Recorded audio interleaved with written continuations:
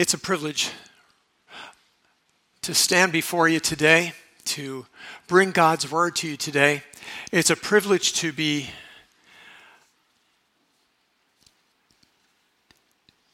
led by God.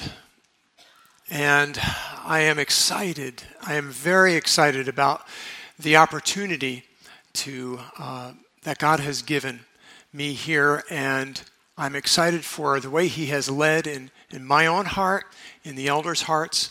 We'd certainly like to talk more about that and encourage you to come to those question and answer times where I and the elders will be there to help with that.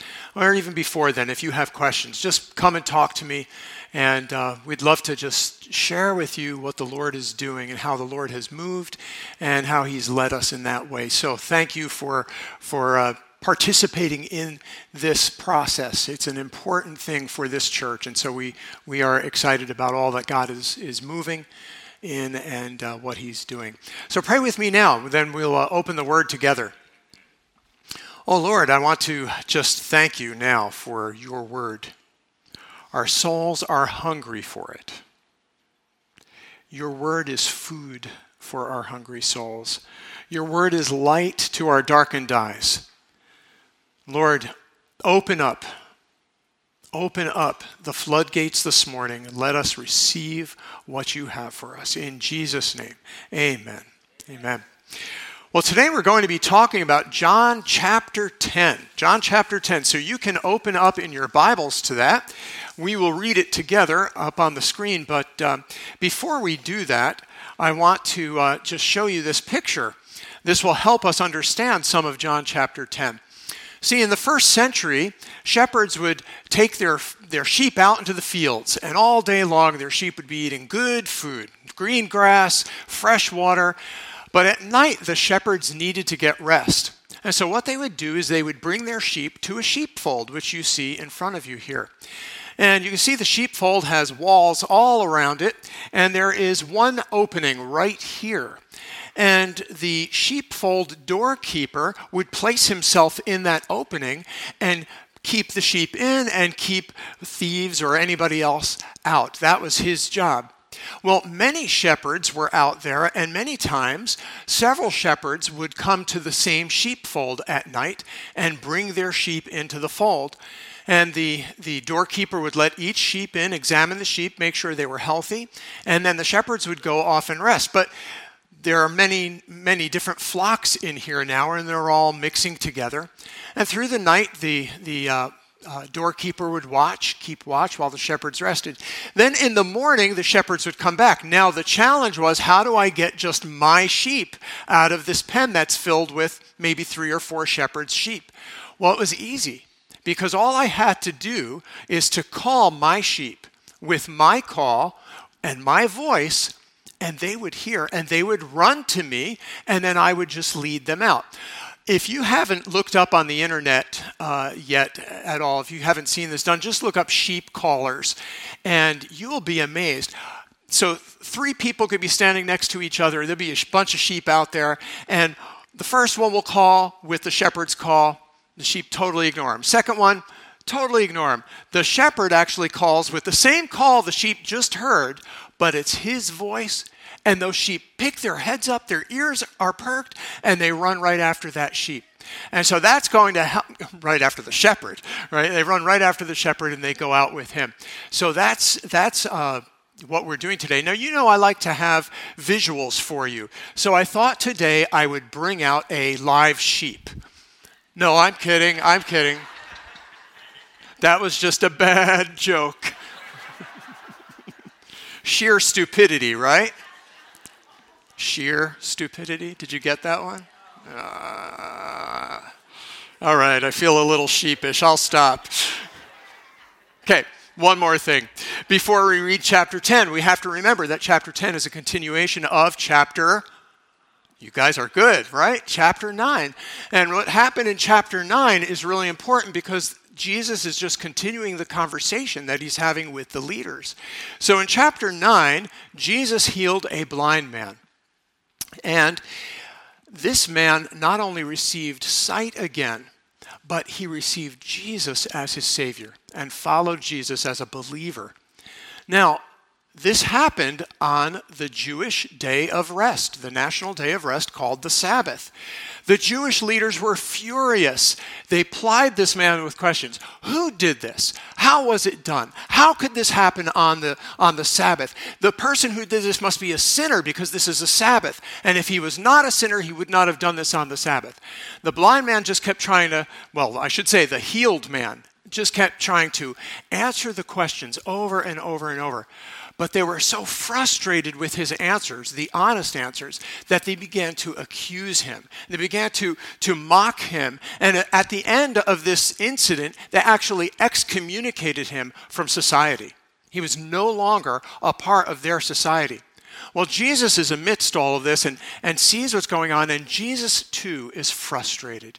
He is frustrated with these Jewish religious leaders who are supposed to be the shepherds of the people.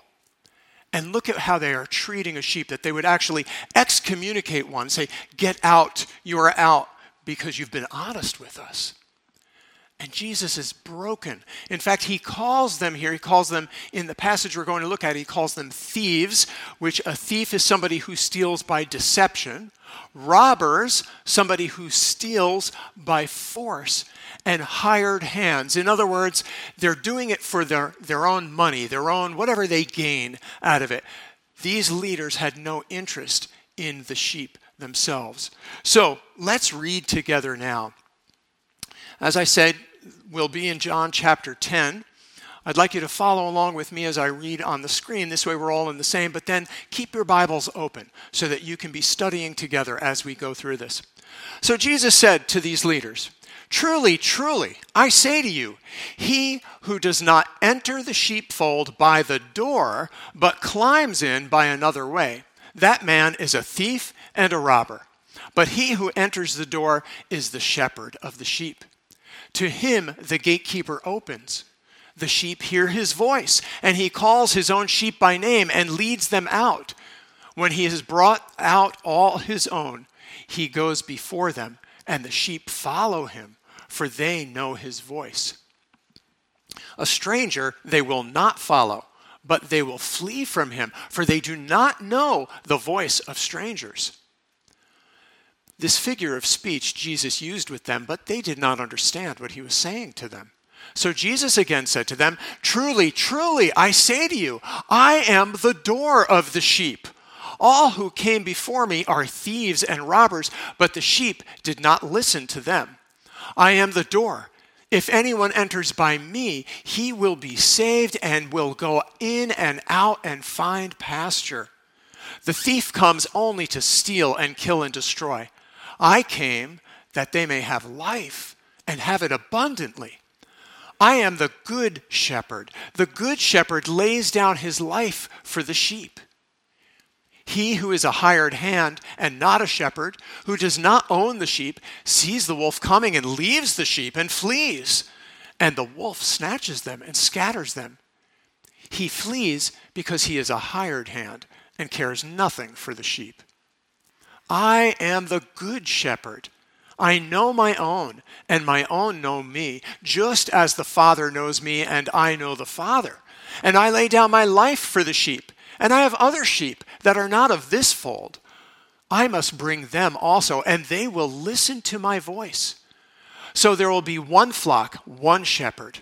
For this reason the Father loves me, because I lay down my life that I may take it up again. No one takes it from me, but I lay it down of my own accord. I have authority to lay it down, and I have authority to pick it up again. This charge I have received from my Father." There was again a division among the Jews because of these words. Many of them said, "He has a demon and is insane. Why listen to him?" Others said, "These are not the words of the one who is possessed or who is oppressed by a demon. Can a demon open the eyes of the blind?" Oh, we have here in John chapter 10 such a great chapter. Jesus starts with this comparison, this contrast.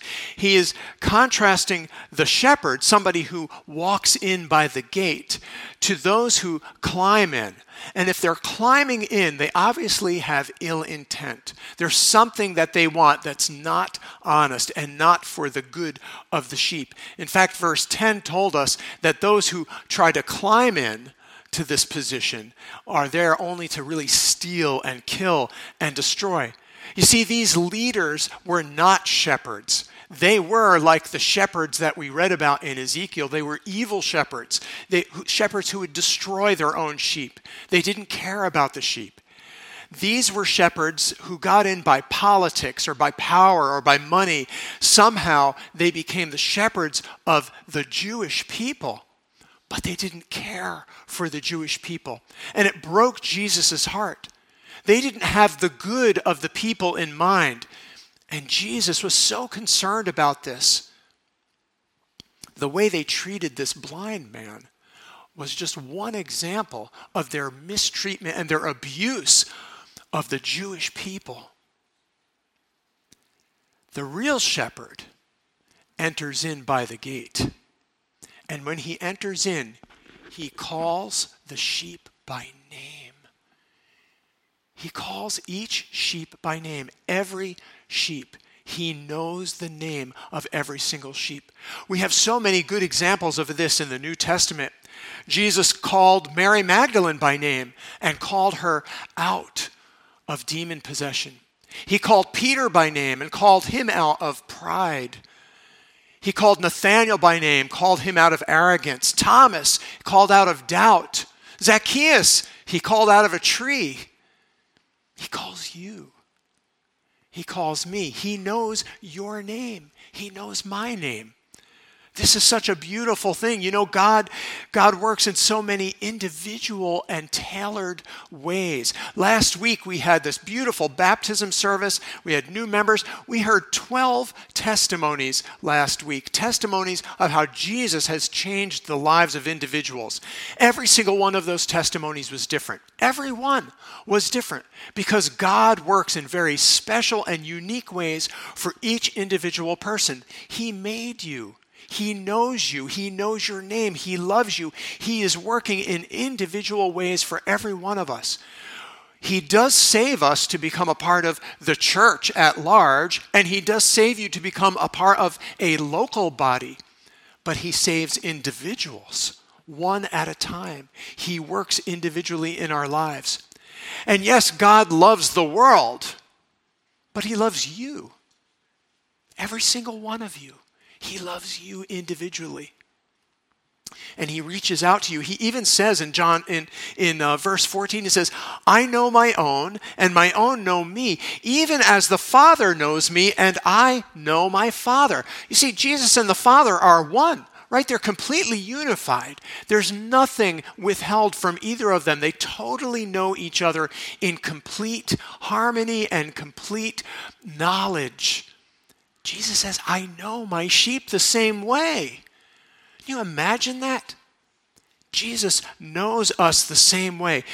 You know, when we looked at John chapter 9, John Desiderio was preaching that day, and he talked about that blind man was unseen. Not only was he blind, but he was unseen. He was the invisible man to the society. People ignored him. Do you ever feel that way? You ever feel unseen or unnoticed? Well, you're not. Jesus knows your name. He knows who you are. He knows your name, and he works, and he knows you to the same extent that he knows his own Father and his Father knows him. That's how great his knowledge of you is and how great his love is. And he not only knows you and calls you by name, but he leads on. The scripture passage we read today says he leads you out. And I love this passage. You know, as we in the Western society, how we handle sheep is we drive sheep, don't we? We drive them with dogs. We drive them on horseback. We drive them on four-wheelers. We move them by fear. We scare them into moving. We frighten them. We control them. Not the good shepherd. No, he leads. He leads the way. He calls them and they follow behind. And what I love about this is that this means that Jesus is ahead of us regarding our future. Do you ever fear the future? Do you ever fear that somebody close to you may die? Or you fear sickness? Or you fear loss of job? Or you fear that the price of gas might go over $4 a gallon? Oh, it's there already. Or you fear that this war in Ukraine could end up as World War III? Do you ever have those fears? You know, Jesus is ahead of us. We have nothing to fear. Jesus goes before us. He leads us. The shepherd is always leading his people to healthy green pastures and beautiful fresh water. Now, sometimes the shepherd needs to take us over rocky ground in order to get there. Sometimes he'll need to take us through a fast-running stream in order to get there. But we get there. And if we follow him, if we trust him and go through those times, we get there, the place of peace, the place of fulfillment. Many of you can attest in your own lives to trials and difficulties that you've had, but you know that Jesus has been with you. You know that Jesus has guided you and led you there, and that on the other end of that is that beautiful, beautiful green pasture. He goes on ahead. He always works for our good, right?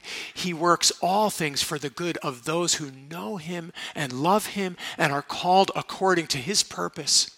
He works that for us. You know, you and I cannot know the future. We can't. We cannot know the future. But we can know the God of the future. And that God of the future knows us. He knows us so well. And so we can trust in him. We don't have to fear the future. We know he will lead us to the right place. We've just got to get in line. We've just got to follow him. I don't need to see what's beyond him. I just need to see his back and say, Lord, I'm following. So when we have fears, we need to rest in the fact that our shepherd is leading the way. He's not driving us with fear. He's leading the way, and in that leading, he gives us confidence to follow. And he leads us by calling us with his voice, and we recognize his voice. So, do you recognize his voice? Do you know his voice? If you heard his voice today, would you recognize it and say, that's the voice of Jesus? That's Jesus talking to me. So, how do we know the voice of God?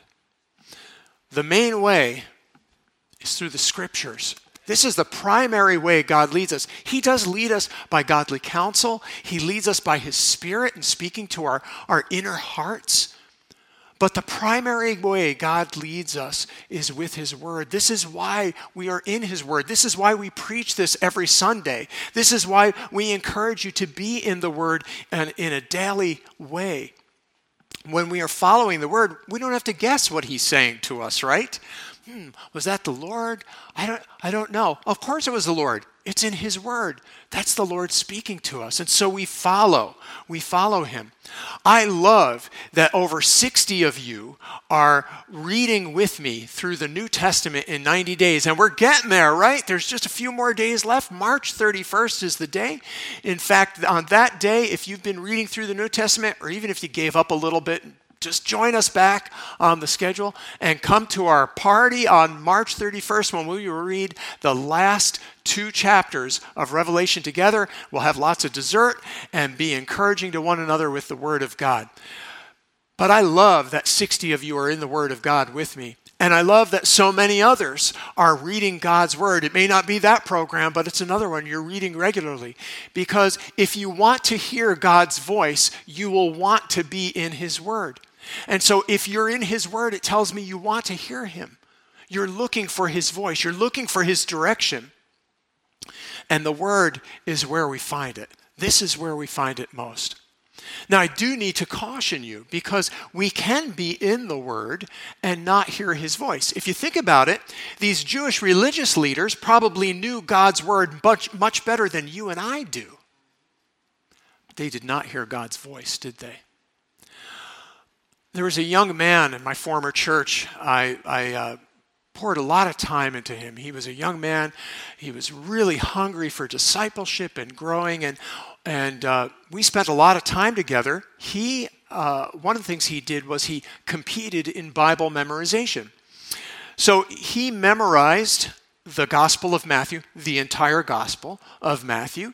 He memorized the book of Hebrews, the book of James, the book of 1st and 2nd Peter, and there were probably others that I can't remember. And then he would go and he would compete in them. When Joe got to college, Joe turned his back on the Lord. And now he's well into his 20s. As far as I know, he's still not following the Lord. What? He was in the Word. He knew the Word better than I do, that's for sure. But his heart wasn't listening. You see, we can hear the Word and not listen with our hearts. It's both, isn't it? It's being in the Word and it's our hearts. See, I lived my life for a long time as a Christian. I lived my life checking boxes. Ooh, I read the Word today. Good Christian boy. Yeah. I prayed today. Good Christian boy. Check those boxes off. I'm doing great. But I learned that the Lord wanted my heart. He wants obedience, but he wants obedience because my heart is following him, not because I'm trying to earn points or gain merit or do anything else. He just wants my heart. That's what he wants from all of us. Be in the Word, believer, but be there because your heart is crying after him. And if your heart is not crying after him, then cry after him anyway. Just call out to him and say, Lord, I'm not hungry for you. I don't desire your word. I don't desire to hear your voice. He will speak. He wants you. He wants your heart. That's what he's after. Oh, be in the Word. You know, at this point, then, in our passage, it says that the listeners didn't understand what Jesus was saying. They didn't hear him. He was speaking the words to them, but they didn't hear his voice. So Jesus decides, okay, I need to make this clearer. Let me make it more clear to you. So Jesus gives us 2 I am statements. Now, these I am statements are super important in the Bible. We know this because way back when Moses was dealing with God in the burning bush, Moses says, who are you? Who should I say sent me? And God replies, I am that I am, meaning I am the great I am. I am self-sufficient and self-existing. I'm dependent on no one. I am that I am. That's God's statement of himself. So in the Gospel of John, so far we've seen that Jesus has claimed to be, he said, I am the bread of life, meaning full satisfaction for anybody who eats of this bread. He says, I am the light of the world, meaning I take away the darkness for anybody who follows me. And now in this passage, he's going to give us 2 more I am statements. His first one is, I am the door of the sheep. I am the door of the sheep. There's only one way. There's only one door. You saw that picture. There's only one door. There's not more ways in. Anybody else who's just trying to get in is getting in over the wall. They come with ill intent. The only way into the fold is through the door, and Jesus is that door. He's saying to this leader, saying, you may be Jewish, you may be a rabbi, you may be a Pharisee. That's not how you get into the fold. You only get in through the door, and I am the door, Jesus says. So what does he mean by getting into the fold? He's talking about having life. Abundant life. He's talking about being saved and salvation. And he's talking to us, isn't he? You know, we hear many times in our society, many streams lead to the same river. Many paths will lead to the same summit. It's just not true. You see, most streams, every stream except for Jesus, leads to futility. And every path except for Jesus leads to emptiness and hopelessness. Jesus is the only hope. Jesus is the only one we are to follow. There is only one name, and there is no other name under heaven by which men can be saved, and that is the name of Jesus. Only Jesus. And that's not politically correct, is it? You know, it doesn't fit with our tolerant society. It doesn't fit at all. So I want to give you an illustration.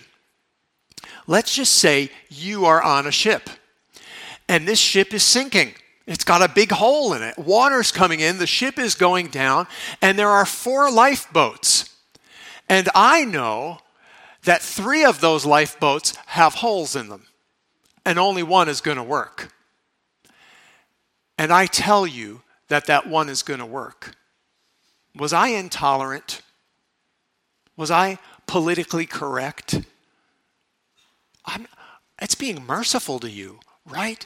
When we speak the gospel to somebody, we're not giving them one of many options. We're giving them the only option for truth, the only option for salvation.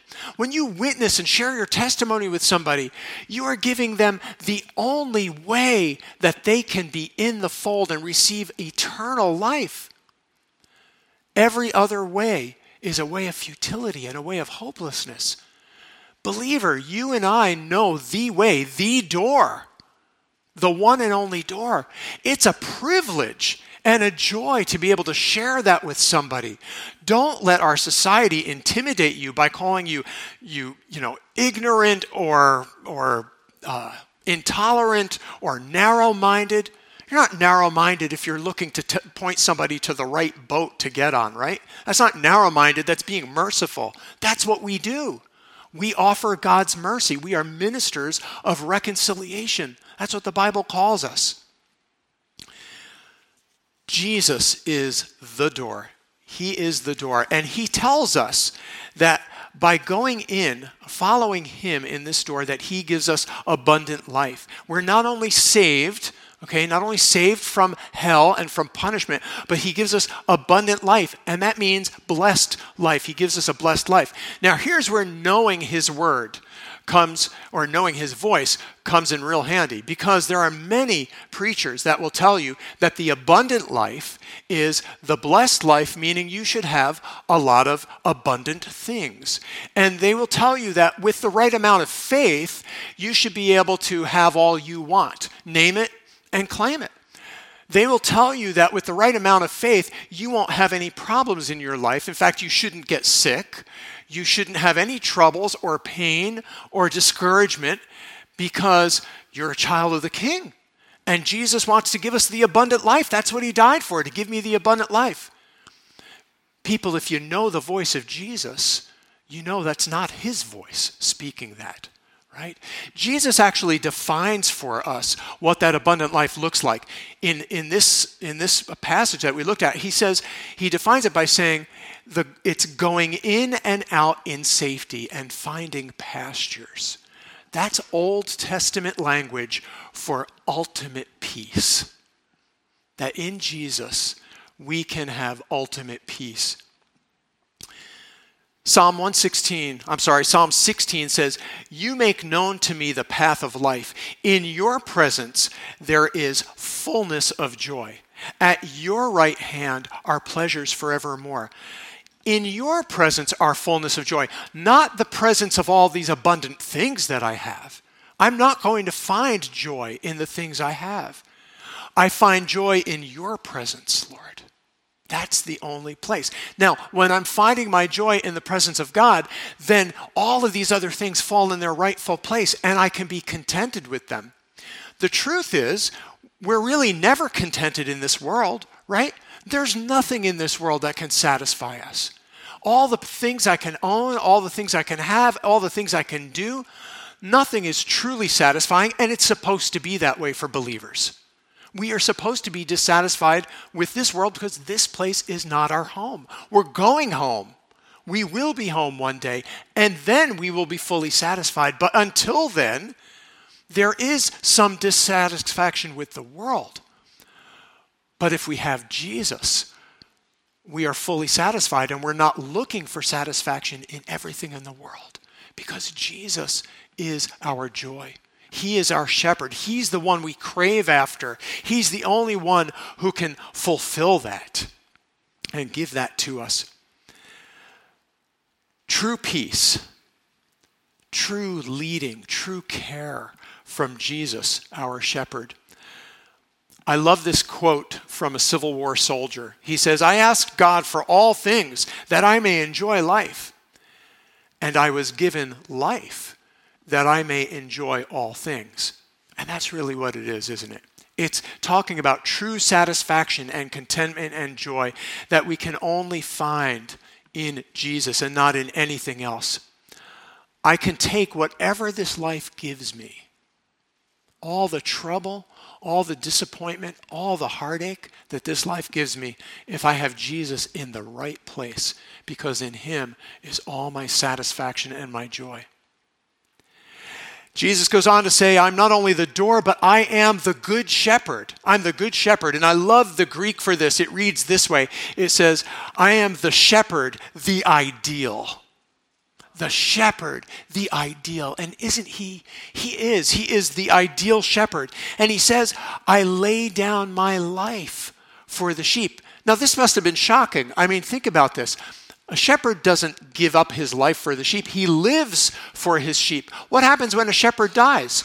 The sheep scatter, right? If we're sheep and we're out in the field and the shepherd dies, well, now there's nobody to protect us from the wolf. There's nobody to direct us away from the rushing waters that will drown us. There's nobody who's going to protect us and lead us into the fold at night. He lays down his life for the sheep. This must have been shocking. But that's just it. It's because Jesus, the Good Shepherd, gives up his life that we can have the abundant life that he's talking about. It's because he gives up his life that we can have eternal life. Jesus did all that, and he chose to do that. He didn't do this as some victim. Jesus chose to give up his life. He says, "I lay down my life that I may take it up again. No one has taken it from me. I lay it down on my own initiative." See, Jesus didn't die as a victim and we just get the benefits from that.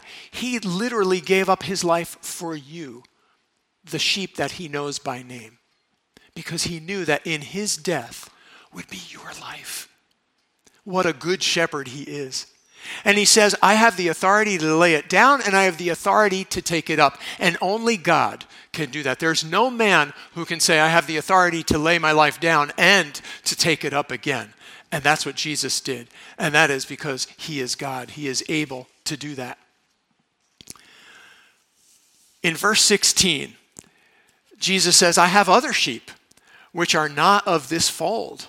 I must bring them also, and they shall hear my voice, and they shall become one flock with one shepherd." So, most of us here are here because of this verse. You see, there are some people who are privileged to be Jewish and believers in Yeshua HaMashiach. The rest of us Gentiles, the rest of us Goyim, we don't get to do that. We were not a part of the fold. But he brought us in. We didn't deserve that. We weren't a part of that original concept of the Jews leading people to Christ. Jesus brought us Gentiles in. He calls us. He calls us. Peter says of us, he says, once you were not a people, like you were not even a people, but now you're the people of God. He said, you were like sheep going astray. But now you have returned to the shepherd and overseer of your soul. Believer, Jesus oversees your soul and he calls you. He calls Jews. He calls Gentiles. He calls Americans. He calls Russians. He calls Ukrainians. He even calls Italians.